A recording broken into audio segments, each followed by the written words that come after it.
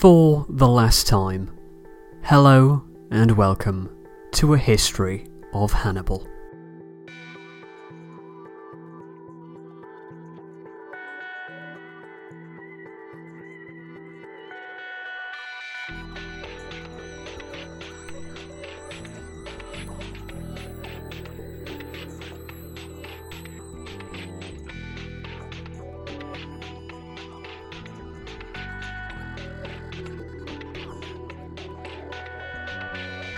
Episode 79. Epilogue. In 201 BC, the Second Punic War finally drew to a close. In many ways, the result was inevitable. It was an unwinnable war from the Carthaginian perspective.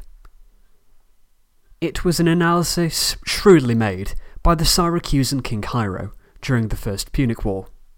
Rome had significantly greater manpower to draw upon than did Carthage, and, in particular, did Hannibal. Let me explain. Part of the issue seems to be that it's difficult to work out what the precise Carthaginian objectives of the war were. It seems as though the Carthaginians themselves were not quite sure what they hoped to achieve. Was the war about removing the Romans from Spain? Was it about removing the Romans from the Mediterranean islands? Did Hannibal actually want to destroy Rome? If the focus of the war was to remove the Romans from Spain and Sicily, controlling them would make logically more sense than launching an invasion of Italy, which Hannibal did. That would be conventional warfare, but Hannibal was not conventional, so it makes it more difficult to work out exactly what he was up to. The invasion of Italy could have helped secure a quick victory in the outlying theatres. The main positive about an Italian invasion was that it was so unexpected. If Hannibal launched an attack that could knock the Romans off their feet, exactly as he did at Trebia and Trasimene and Cannae, then he could press what would seem like a mild peace. He would leave Italy alone. The Romans could concern themselves with Greece if they wanted, but they would be forced to lose their navy, and Carthage would rise into a western Mediterranean ascendancy with its new Spanish Empire. After Cannae, when Capua was ready to turn on Rome, that would have been the perfect opportunity. But Hannibal didn't press for peace. He instead began to operate a strategy of, rather than inflicting stunning victory after stunning victory, slowly flipping Roman cities to his side. This is the phase of the war not often covered in detail, and it's simply glossed over. But, as we've covered so much of it, I believe that it is a crucial phase in the war. It is my position that Hannibal changed his war aims after Cannae. The initial strategy was shock and awe, which would explain a strategy of trying to get control of former Carthaginian territories. But the move towards speaking with Philip V of Macedon and his alliance with Capua indicates a different strategy. Had this been his aim from the beginning of the war, you would have expected him to make moves with Philip earlier, or begin unpicking the Italian alliance from the edges. He could have very easily set about making a base in Etruria, Liguria, and the Po Valley. From the moment he arrived in Italy, even after Trasimene, there would have been the perfect opportunity to set about this strategy. There was no need for Hannibal to wait until Cannae, and until he was in the relatively secure Roman area of Campania, which was instantly vulnerable to attack from the Roman-controlled area. Hannibal was a brilliant general, and he should have realised that Campania could not hold out against the rest of Italy. Whereas, if Hannibal had started his strategy after the Trebia or Trasimene, he would have had a secure rear. Hannibal was likely overconfident, which would explain his actions. From the moment he decided to abandon the strategy of limited warfare, he was doomed. Hannibal was a brilliant general, but he couldn't do the impossible. One army could not defeat the entire Italian peninsula. He was massively outnumbered. Without reinforcements, he could not possibly hope to claim it all for Carthage. But Carthage didn't make preparations to adequately reinforce his war effort directly. Indeed, their priority of reinforcing Spain and Sicily over Italy suggests that those back in Carthage saw those as the strategic priority.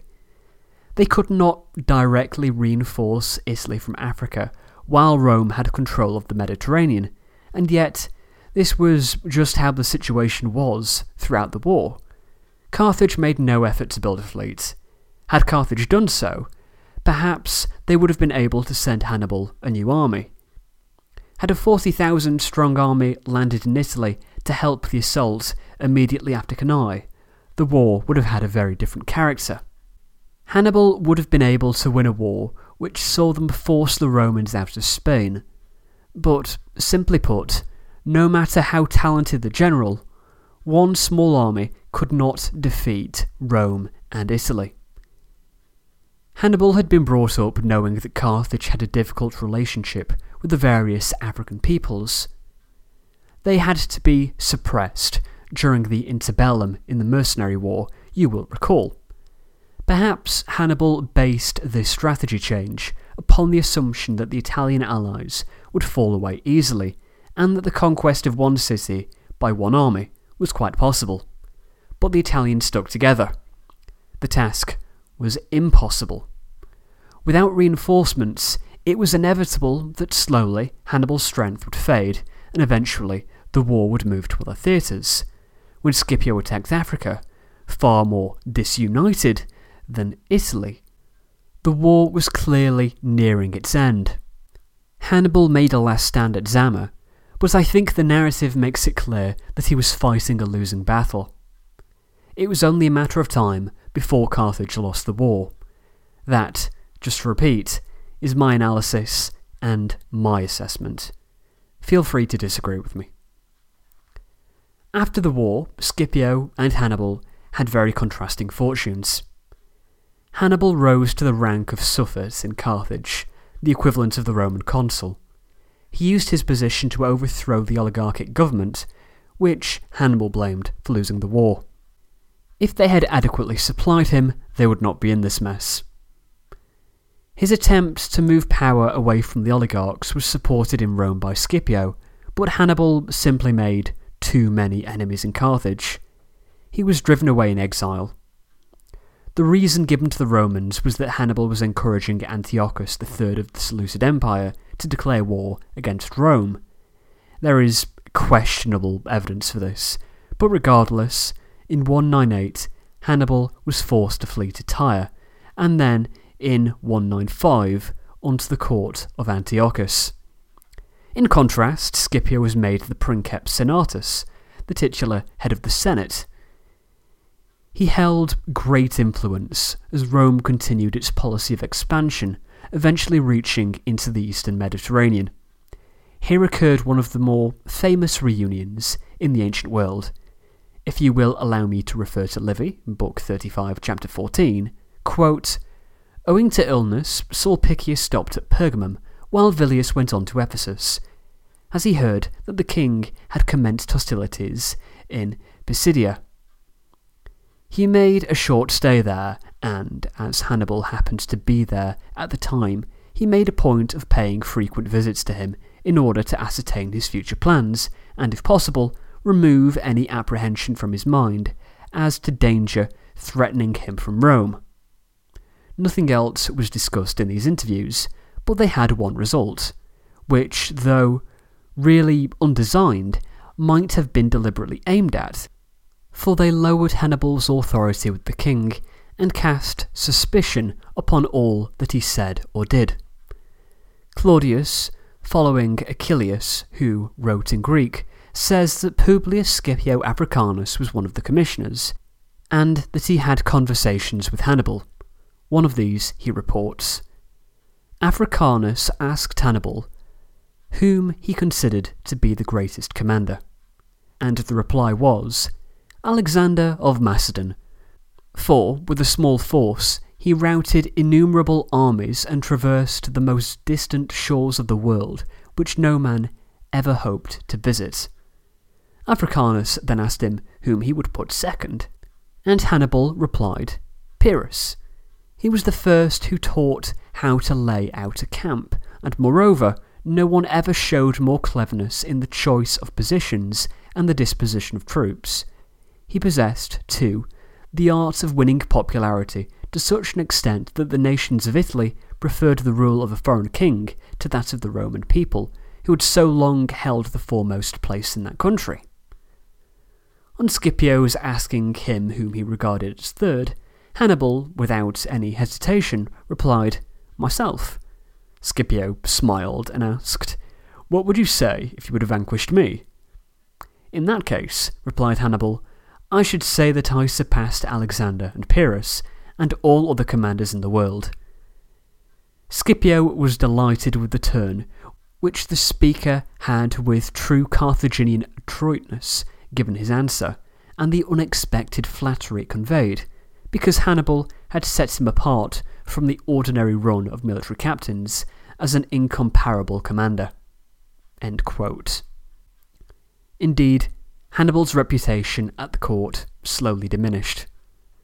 While he gave sound advice, he was considered something of an embarrassment.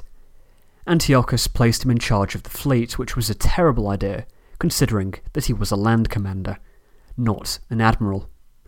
Hannibal was defeated by the Romans in one of their wars against Antiochus, and Hannibal was forced to flee. He went to Bithynia, where he stayed for a number of years, but Rome demanded Hannibal be handed over to them. Hannibal wouldn't allow this, and he committed suicide, most likely in 183 BC.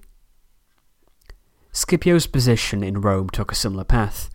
His actions in the Greek wars were harshly criticised by the faction in the Senate led by Cato the Elder.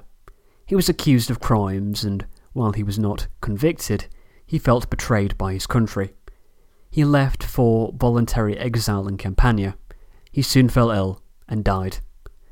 We're not sure on the exact date of his death. Some suspect it was in 184, but 183 is also possible. I hope that it is 183. That would add some poetic tragedy. Scipio and Hannibal, the two great generals of the Second Punic War, both betrayed by their countries, both died in exile in the same year. It certainly says something about how quickly events can turn on you. With these two great men dead, history continued to march on. The Second Punic War had an incalculable effect on both Africa and Italy. The south of Italy was destroyed, while Roman armies were now the undisputed masters of the Mediterranean, and wealth flowed into Italy like never before. It was concentrated in the hands of the elites. The great estates started pushing out the rural poor who flocked to Rome. The rise in numbers of the urban poor would play a great role in the coming ascendancy of the Gracchi brothers, but that is for the future. In the early 2nd century BC, the key piece of information was that Rome subjected the East and became the most powerful military force in the Mediterranean world. But the Romans had long memories. They were still fearful of the Gauls from the Gallic sack of Rome 200 years previously, and they still feared Carthage. Hannibal had made a lasting impression. Therefore, there were growing concerns about what was happening in Africa. Carthage had focused its attention on Africa, which had been barely touched by the war. African agriculture was a boom industry. Carthage itself was annoyed with Massinissa, who kept pressing for more territory for them, about once every 10 years. In 155 BC, Carthage snapped and a more militant faction came to power.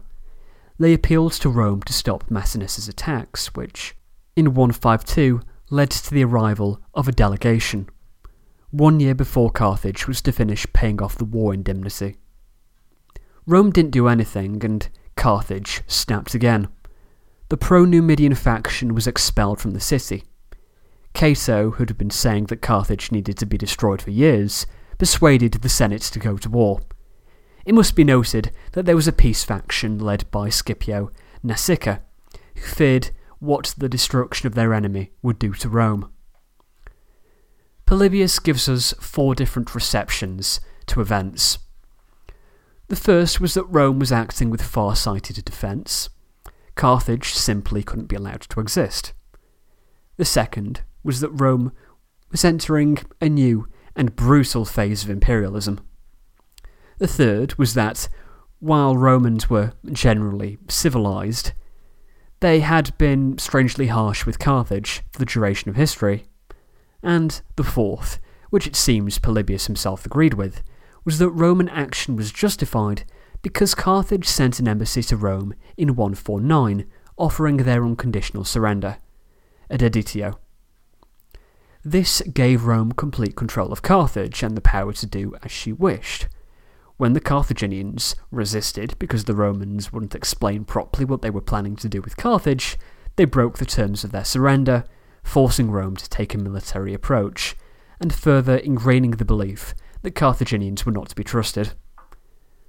The Roman consuls, Marcus Manilius and Lucius Marcius Censorinus, travelled to Africa with 80,000 infantry and 4,000 cavalry. Utica immediately surrendered, and by April 149, the Romans had set up a bridgehead. A diplomatic mission was sent. The Carthaginians were told to leave their city. They could rebuild a city on the interior, but Carthage itself must be destroyed. When word of this reached Carthage, the citizens went ballistic, murdering pro-Roman senators and attacking any Italian they could find. They wouldn't surrender, but would instead fight. Carthage itself would have to be taken by force. Very little would happen in 149. The Romans established themselves near Carthage and made several probing attacks, but these were easily beaten off. Carthage would not be easy to take. Indeed, the war would take another Scipio. Scipio Aemilianus was the son of Aemilius Paulus, the man who had conquered Macedonia, and had also been adopted into the Cornelii family by the eldest son of Scipio Africanus. He had powerful connections and took advantage of the situation to rise quickly through the ranks to take the consulship in 147, where he was voted the command in Africa. We are very well informed about this because Scipio's teacher and counsellor was Polybius, who was actually in Africa for the Third Punic War, making this one of the rare instances where we have a real primary source. This Scipio travels to Africa with his close friend Laelius, the son of Scipio Africanus' Laelius. History doesn't repeat itself, but it certainly rhymes. Scipio made various efforts to block off the supplies to the city, while the Carthaginians tried to ensure that they had access to the sea. Over the summer of 147, it became clear that the Carthaginians were going to lose, but they tried to hold out as long as possible. By the winter, all the African settlements surrendered to Scipio, and only Carthage was left. The Carthaginians were familiar with the Romans and offered Scipio terms, which they hoped he would accept before a new commander could arrive in 146, but Scipio was determined to see Carthage destroyed. He wouldn't rush. He had learned the lessons of the First Punic War all too well. It proved a very wise decision. In the spring of 146, he learned that his command had been extended. All Scipio had to do now was move in for the kill. The Carthaginians were, effectively, fish in a barrel. Scipio signalled this with the evocatio, a process we mentioned way back in the early episodes. Essentially, the Romans asked the gods to abandon the city and join Rome instead. The assault started in the commercial quay, and Plutarch reports that one of the first men into Carthage was Tiberius Gracchus. What followed was a brutal period of urban warfare over the following days as the Roman troops invaded, attacked, and destroyed the city, block by block. 50,000 civilians were captured, and sold into slavery. The final ones to hold out were the Roman deserters, the Carthaginian general, Hasdrubal, his wife, and their 2 children. Hasdrubal's nerve cracked, he surrendered, and, in disgust, his wife committed suicide and killed their 2 children. Carthage, once the greatest power of the Western Mediterranean, had fallen. The city was looted and put to the torch. It took 10 days to burn. Punic Carthage was destroyed, and in its place would be built the Roman province of Africa, which would be the dominant feature of North Africa until the Muslim invasion of the 7th century. As Scipio and Polybius stood together on the North African coast, watching the city burn, Scipio was moved to tears.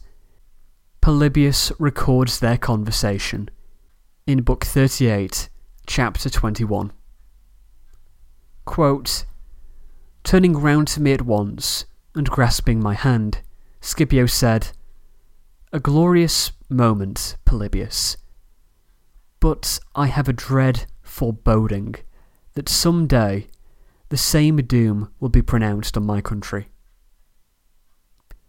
It would be difficult to mention an utterance more statesmanlike and more profound.'" End quote. This is, I feel, the most appropriate way to bring to a close our account of Hannibal and the Punic Wars. If you've enjoyed this series, you can listen to my others. There is a history of Alexander, remastered, a biography of Alexander the Great. There is Arab Spring, a history, an account of the modern Middle East. And then there is a history of the United States, a project telling the story of the United States of America, from Jamestown to the Cold War. If you want to support me in these endeavours, you can go to the website, thehistoryofpodcast.com, and click on the PayPal subscription button. This will allow you, for the cost of $4.99 per month, to subscribe to the membership feed, giving you access to a new episode every 2 weeks. Currently, there are about 20 episodes on that feed, all about the Aztecs. If you want to keep up to date with what I'm up to, feel free to follow me on Twitter @HistoryJamie, or like the Facebook page, facebook.com/thehistoryofpodcast. You can also send me an email, thehistoryofpodcast@gmail.com. Stay subscribed to this feed because I'm sure this is not my last podcast on Roman history. But for now, goodbye, and thank you for listening.